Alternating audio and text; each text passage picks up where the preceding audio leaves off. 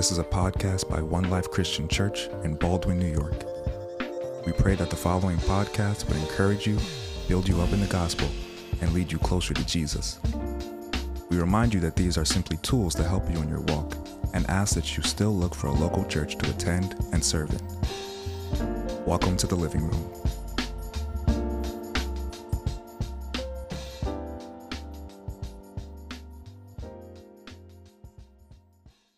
Isaiah chapter 53, and we have it up here if you don't have your Bible. If you would like a Bible, which I encourage you, there's a Bible right in front of you. Why don't you grab that Bible and open up to Isaiah 53. It's in the Old Testament, in the books of prophecy. And it says, verse 1 says, "Who has believed what he has heard from us? And to whom has the arm of the Lord been revealed? For he grew up before him like a young plant, and like a root out of dry ground. He had no form or majesty that we should look at him, and no beauty that we should desire him. He was despised and rejected by men, a man of sorrows and acquainted with grief. And as one from whom men hide their faces, he was despised, and we esteemed him not." Verse 4 says, "Surely he has borne our griefs and carried our sorrows.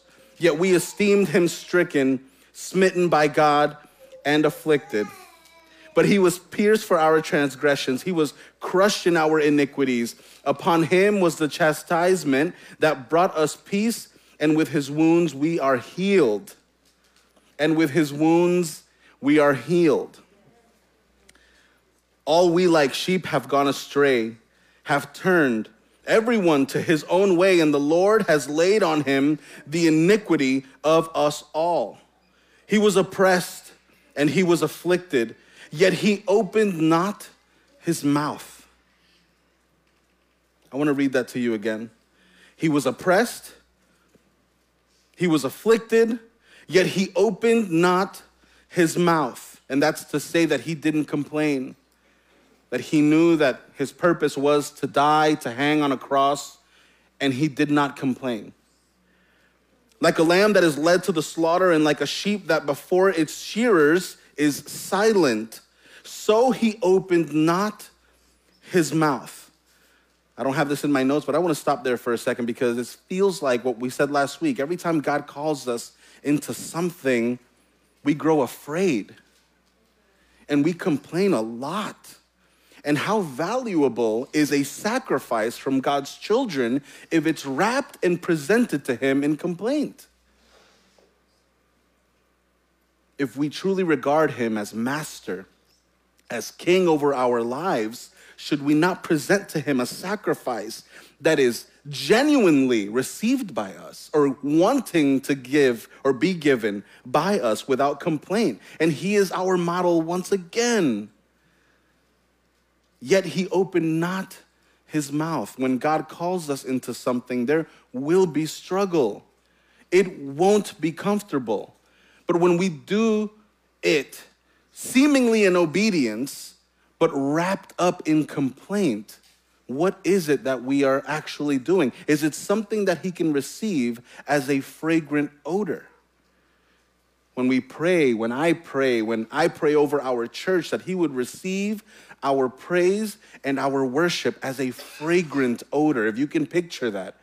You ever have a candle and you light up that candle for the first time? Sometimes it's like, oh, too much vanilla, or too much cinnamon. But when you light that one candle that's like, so good, that it would be a fragrant odor unto him. Because the truth is, and this is something that the church has misunderstood, not everything that we think we do for God is received well by him. We can come to the church and we can sing as loudly as we want, but the truth is that if it is an unrepentant sinner crying out, "Jesus, Jesus, Jesus," offering up a sacrifice of praise, it's not something he is willing to receive. That might trouble us a bit. But God listens to his children.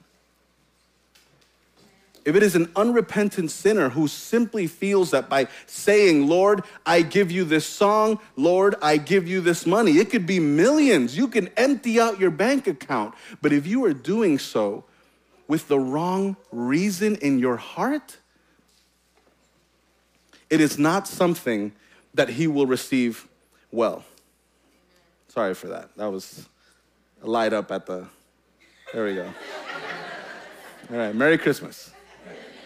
I'm your present today. All right, or maybe that meant move on.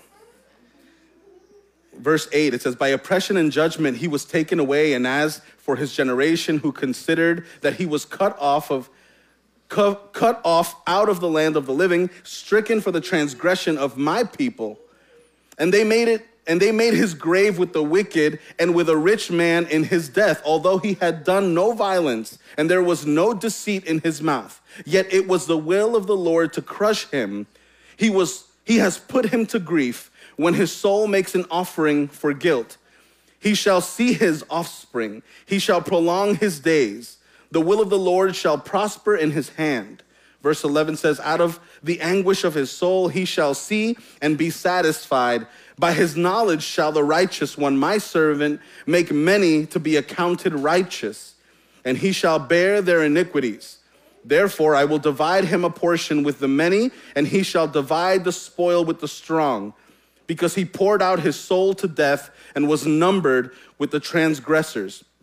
Yet he bore the sin of many and makes intercession for the transgressors. And if you are listening, you're watching us online, I just read that entire chapter 53 of the book of Isaiah, and I did that on purpose. Last week we began this series speaking with the prophecy from the prophet Isaiah when he said in Isaiah chapter 9, verse 6, he said, for to us a child is born, to us a son is given, and the government shall be upon his shoulders, and his name shall be called Wonderful Counselor, Mighty God, Everlasting Father, and Prince of Peace. We have it up here now. So I opened with this text here in Isaiah 53 because I need us to see the power of God, not just through his word, but also the power of God's work among his people. We mentioned last week that Isaiah is being used prophetically more than 800 years before Jesus' arrival. So as you read this entire chapter of Isaiah 53, I don't know about you or if you were listening, but if you read it in your own private time, you read this 53rd chapter of Isaiah and you feel like perhaps he's speaking from after his death, looking back to Jesus' death because of the way that he speaks. And I see this as we read this text. To engage in the work of God, we must acknowledge that he is mighty. So today we're looking at this mighty God description of Jesus, of this gift that would come on that Christmas day. We can't believe in the Bible and not acknowledge that all points of God's word, all points of his word lead back to Jesus. Do we know this? Everything about the Bible from the beginning to the end points back to Jesus, either prophetically or in remembrance using the tool of his ministry when he was on earth. The Old Testament predicted, the New Testament confirmed. The Old Testament concealed, but the New Testament revealed. The Old Testament contained, but the New Testament explained. Jesus Christ is the mighty God. And so I want to bring you through this really quickly because I know that there are many people and also believers, people who call themselves believers in Jesus, who struggle with the idea that Jesus is God. And so we can look to the Old Testament and look upon the words of God penned by man that call God what? Mighty, the Almighty, and also equalize those to Jesus. Do we get this? Okay. God spent thousands of years and innumerable generations stirring up the hearts of man for the coming Messiah. He did this with his holy word and through the prophetic, through men and women of God who lead God's people in expectation. When reading Isaiah 53, we can truly wonder in the words that God gives the prophet Isaiah. The description with which he details not just who Jesus would be, but what would also happen to him. Remember, he says, like a sheep brought to the slaughter, but he did not complain. How could Isaiah know this 800 years before Jesus would even be born? And I can tell you, it's the might of God. Because although Isaiah in his flesh did not know, God already had his plan in place. Everything from the very beginning of creation, Adam and Eve, pointed to that one moment, to that one season in humanity when he would deliver a Savior. This is the beauty of Advent. As hard as it is to find purple candles, it's not about the candles. It's about the anticipation of a coming deliverer. And I don't know about you, and I certainly know about me, that this is not something that I anticipate with joy and expectation because I'm a pastor. It's because I believe in Jesus. Because my life still needs a Savior. Do we understand this? Because my life still feels, although I come here week after week and preach the word and I'm in my Bible all week, every day I still need a Savior. I still need to be pulled out of the fire that even I try to get into at times. Can we be real for a second? So I know what he is able to deliver me from, but there's a reason for why even Paul speaks so much about us not returning to our sin like a dog returns to its vomit. And I know that's graphic, but it's in Scripture. But it's the same human nature inside of us. We know that it's bad for us, but there's something delicious about the wrong thing. And for that, I need a Savior. And for that, you need a deliverer. Someone who would give you his strength to keep you from that fire. But also, you need your own willingness. Amen? You need to also make a decision to be disciplined and to say, I know that's bad for me. And as much as it hurts to make a decision to not go that route, I need to make that decision. A lot of us ask God to renew our minds, but actually he invites us to renew our minds in Christ Jesus. We read that the wrong way. Lord, renew my mind. No, wait. You renew your mind. You have to wake up every morning and choose him all over again. Anybody married in the house? Every day you have to wake up and choose your wife and your husband all over again. Maybe that'll make sense to you one day. And if you're not doing that as a husband and a wife, then you need to start. Every day, regardless of the decisions that you made yesterday or the arguments that you had yesterday, every day you must wake up and say, hey, I have to choose her again. I have to choose him again, because if we don't, that's when our eyes begin to wander. And when we might try to convince ourselves that perhaps there's something else that I might need in this season of my life, we must choose in our love over and over again. And the same thing even comes with anything relational, that you, with your friends, that you would have to maybe choose them over and over and over again. And maybe they've done you wrong 1,000 times. But if you said that you loved your friend, did that one hit? Did that one the whole room kind of shifted there. I use the husband and wife example because I'm a husband. And I'm a husband that's probably as good a husband as you are. And so there's some days where I'm just like, you know what? Like, this marriage thing is hard, but I have to choose my wife today. My choosing her yesterday may not be sufficient for today. And the same thing happens with our Lord Christ Jesus. Every day, and Paul says this, right? That urgency that he has in the morning, I must choose you today for today. Verse 3 and 4 says, he was despised and rejected by men, a man of sorrows and acquainted with grief. And as one from whom men hide their faces, he was despised. And we esteemed him not. I love that he puts himself into this story. Surely he has borne our griefs and carried our sorrows. This is the prophet speaking and writing to the people that were grieving, but he includes himself in this story. He says, yet we esteemed him stricken, smitten by God, and afflicted. I feel that in reading this, we could think that Isaiah was speaking to a grieving people after Jesus' death and resurrection. Everything in God's word points to Jesus.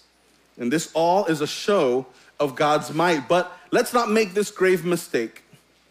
Let's not separate the power and might of God and the power and might of Jesus. They are, and listen to me please, they are one and the same. You might be tempted to say, hey, but I'm trying to figure out how Jesus and God are the same. But remember what we learned last week. He is called a wonderful counselor.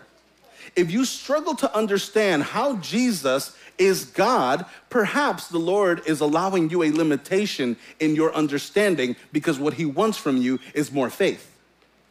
We don't have to understand how. We just have to obey. And that might be contrary to the flesh because some of us long to understand. Well, you're Pastor Isaac, you're telling me to do this, this, and that, but I mean, before I do that, I want to understand. That's okay because I am not your creator. I am not your maker. But to the Father, we must simply accept that Jesus Christ is also God. Deuteronomy chapter 10, verse 17, it says, for the Lord your God is God of gods and Lord of lords, the great, the mighty, and the awesome God, who is not partial and takes no bribe. The beginning of that again, for the Lord your God is God of gods and Lord of lords. This is in the Old Testament, speaking to a people that were used to, in their culture, to make idols of random inanimate objects.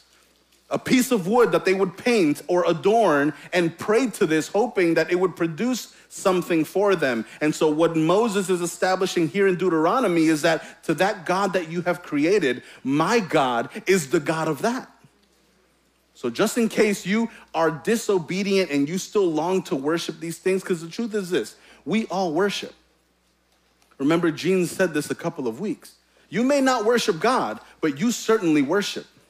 And if you're not worshiping God, there's only two factions here. You have God, you have light, or you have darkness and Satan. If you don't worship God, you worship Satan. Some people are offended by that word in the church, and we should not be. To the good guy that is Jesus, there is a bad guy, and his name is Satan. It is the devil. Do we not talk about that enough here? So if we are not doing what we must do for God, that means we actually work and labor for the enemy. We don't take that seriously, friends. There is no in-between. A lot of people think like, well, I don't worship the devil. Are you telling me that if I'm not a believer, I don't believe in Jesus, or I struggle to have my faith in place, or I'm disobedient all my life, I misbehave, I'm constantly a sin, I never ask for repentance genuinely, that I believe in the devil or I worship the devil? Well, I didn't say it. The word said it. If you are not a friend of God, the word says that you are in enmity. Learn that word. And that is an enemy.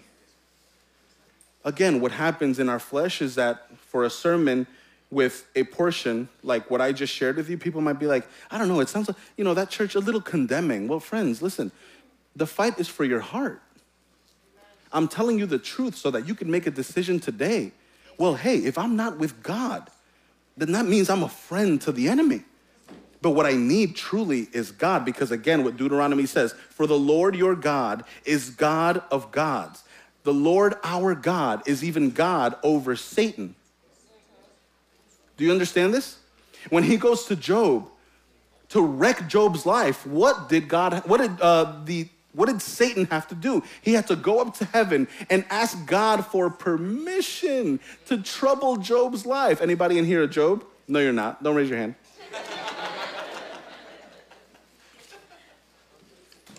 But as much as he afflicted Job, he had to ask God for permission. Our God Almighty is even the God over Satan. Do we understand this? Because once upon a time in the story, if you know the story, he was up in heaven. And his disobedience got him cast out with his friends. Check your friends. To know that God is mighty is also to know that Jesus is mighty. John chapter 10, verse 30. John writes, but Jesus says, I and the Father are one. Period. And half of a thing. It's okay to laugh, friends. I do that to keep you awake. So we know that Jesus is God, but we learn today not only that he is God and that he is the one Messiah, the Savior of the world, but also that he is mighty, right? Mighty God. We've started kind of backwards. He is God. Jesus is mighty God. And now we see a little bit about his might. First, his might is authoritative. Matthew chapter 28, verse 16 to 20. And one of my favorite verses is in here, verse 19. Let me read it to you. Verse 16 says, now the 11 disciples went to Galilee. Make note that it's the disciples. They went to Galilee, to the mountain to which Jesus had directed them. And when they saw him, they worshiped him. But some doubted. Can you imagine this? These men walked with Jesus. They saw everything that he did in the flesh. And they still had a doubt. That's not to excuse our doubt. The point is that humanity is wretched. Verse 18, and Jesus came and said to them, so lovingly, he says, all authority in heaven and on earth has been given to me. Usually I coin verse 19. It says, go therefore and make disciples of all nations, baptizing them in the name of the Father and the Son and of the Holy Spirit, teaching them to observe all that I have commanded you. And behold, I am with you always to the end of the age. If I could say that verses 16 to 20 truly compile the story of man. God creates man, and immediately man has doubt about God's lordship. And what does God provide for us? He provides for us hope. He says in verse 18, all authority has been given to me. His might is authoritative. Then he proceeds to commission all of mankind to go and make disciples of all nations. For those of you who think that your only job is to come to church, amen, and your only job is to help someone who is elderly cross the street, or just to be a good person, or because you only curse on Mondays and not on Tuesdays. You have a job to do. Amen. I was sharing with somebody yesterday that some people get things mixed up. Well, I feel that God gave me a word and so I need to speak. No, you don't. You need to obey. Well, God has given me a word and a vision. That's great. But sometimes it's just for you. Well, God has shown me something in the prophetic. That doesn't mean you have to prophesy. There has to be order. There has to be order. If he has instructed you to go and say something to someone, then you go and say something to someone. But I think sometimes some people, what we long for is the attention of his work. But what about the discomfort that comes with his work? It's fun. Like, I meet young people and they're like, oh, what I really want to do is, I don't want to work. I just want to pastor. Oh. And what if he calls you to both? Or I've heard young ladies say, like, hey, you know, one day I just want to be married to a pastor. Do you know, women, what you were asking for? Amen. Amen.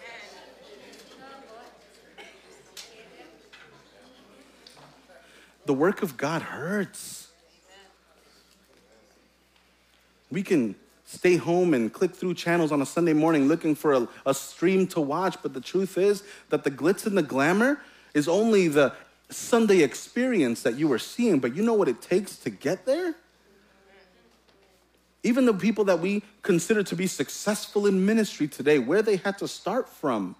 When the Lord grabs your heart and he starts molding it and the truth is that the most impactful men that God has put in my life who have been called into ministry are men who wanted to run away from it.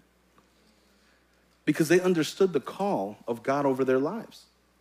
And they knew that, Lord, if you're calling me into this work, I know that it's going to take so much out of me. And the truth is, it takes almost everything out of you, including a pastoral wife ministry. All right, for anybody who might venture to say that to be the wife of a pastor is awesome or cool, it's hard work. It's hard work. And, because you're my family, I will share with you that just a couple of weeks ago, my wife tells me that after this whole Christmas thing, I need you to be home a little bit more. Any wives want to go through that? I've learned in my, fairly short time in ministry that anyone who longs ministerial work in particular, you don't know yet. And I pray the Lord would reveal that unto you. But again, what we long for is that attention, but there's little regard to the might of Jesus in his authority over our lives. And this verse in the New Testament, we just read verse 18 again in Matthew 28, but this verse in the New Testament, in the words of Matthew, speaks to what was written in Deuteronomy, that God is not partial and takes no bribes. And that's actually Matthew chapter 28, verse 19. Go therefore and make disciples of all nations, baptizing them in the name of the Father and of the Son and of the Holy Spirit, teaching them to observe all that I have commanded you. And behold, I am with you always to the end of the age. What a beautiful promise. I am with you always to the end of the age. Do you see the beautiful ties that we see here in Scripture that go beyond the same time that we manage? Also, we know that his might is forever. In Romans chapter 1, verse 20, it says, for his invisible attributes, namely his eternal power and divine nature, have been clearly perceived ever since the creation of the world in the things that have been made. So they are without excuse. Paul writes about the eternity of Jesus, one of the many invisible attributes of God. And he says that his divinity and power have been evident, and it's not just now, but since the creation of the world. His might is forever. In Zephaniah chapter 3, verse 17, it says, the Lord your God is in your midst, a mighty one who will save. He will rejoice over you with gladness. He will quiet you by his love. He will exult over you with loud singing. His might is able to save. And I want to wind down here. Here is the prophet Zephaniah, 7 centuries before the birth of Christ. Now, we know 800 years for Isaiah, and Zephaniah is 700 years before Jesus. And Zephaniah is speaking into tomorrow about the might of God. He says that God is the mighty one who will save. And he'll do it in the midst of us through Jesus. His saving power is not just from the enemy, but it is also from the curse of sin and death. And again, we know that is through who? Through Christ Jesus. His might is able. Friends, his might is able. It's able. It's able. When I was opening up in prayer, I asked you guys to think about, or for God to speak into those spaces of your life where you are struggling, your family, your health, your finances, your job, your education, every area of your life where you are struggling and where you feel broken. God is able. His might is able. A mighty one who will save. And it doesn't say can, and it doesn't say may, it says will. A mighty one who will save. His might is able to heal. His might is able to repair your marriage. His might is able to remove your addiction. His might is able to save your family. His might is able to save your children. His might is able. Jesus, the mighty God. Jesus, our mighty God. And that is who we get to serve today. And in this season of Christmas anticipation, we remember Jesus, but we also look to him. I said this last week, I'm going to say it again. when we read this scripture, they longed for the coming Savior. We have received our Messiah. We know him by name. The word tells us what he looked like. But now we await him still for his return. And I pray that you find some type of connection to what I just shared. Every day I need saving. Every day I need restoration. Every day I need reconciliation. I said this to the men's group 2 weeks ago, and I'm going to say it to you. When we first come to Jesus, we're filled with so much emotion, especially if he has found you and pulled you out of a deep hole where you're sitting in muck. So when he finally saves us from that muck, we feel this overwhelming emotion, right? Yes, you finally, yes, Lord, this is what I've been longing for my whole life. And as time passes, and that's called the first love, as time passes, you notice that passion starts to die down a little bit. And the more you get into the stride of things, the more you're like, oh, wow, and the same thing happens with regular relationships, by the way, right?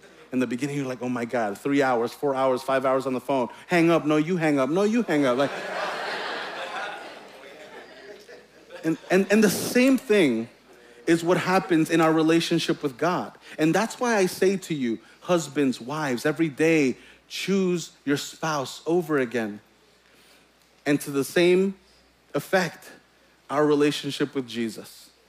After you come out of that first love season, now we need to figure out our personal relationship with Jesus. How do you maintain with God? And guess what? The church is only part of that. The church is where you come to hear this truth. Like this week, I had a terrible week with God, and I need to recommit, and I need to be restored into his love. But we must maintain that during the week. And how do we do that? We do that with prayer. We do that by reading his word. None of this makes sense if we don't believe what he has already said. So many of us love the emotional part of the prophetic.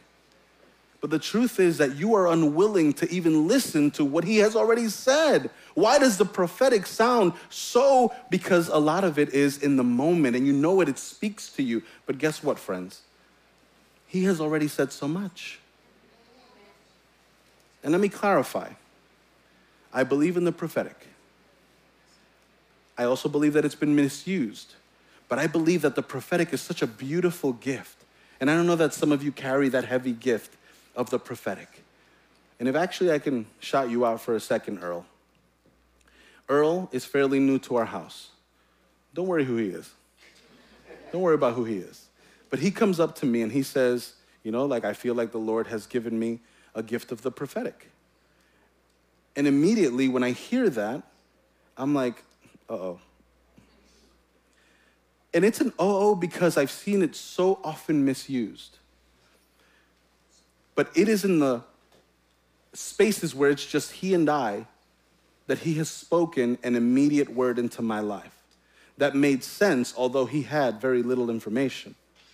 The prophetic is a gift and an art form that God uses to encourage his people. And it's used responsibly. Even in scripture, we see it completely mishandled.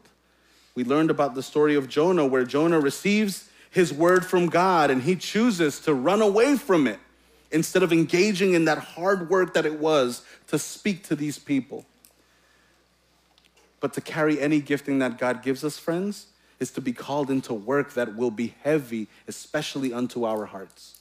So remember, in this season, as we anticipate the coming of Jesus, ceremonially almost, I invite you to, in your hearts, to remember that we've already received our Christ and that we await him once more. That we await Jesus to come and once and for all save mankind and take up his church and his children. Let's pray. Thank you for listening to our podcast. One Life Christian Church is located in Baldwin, New York. To find out more about the church, visit us at www.onelifeli.com.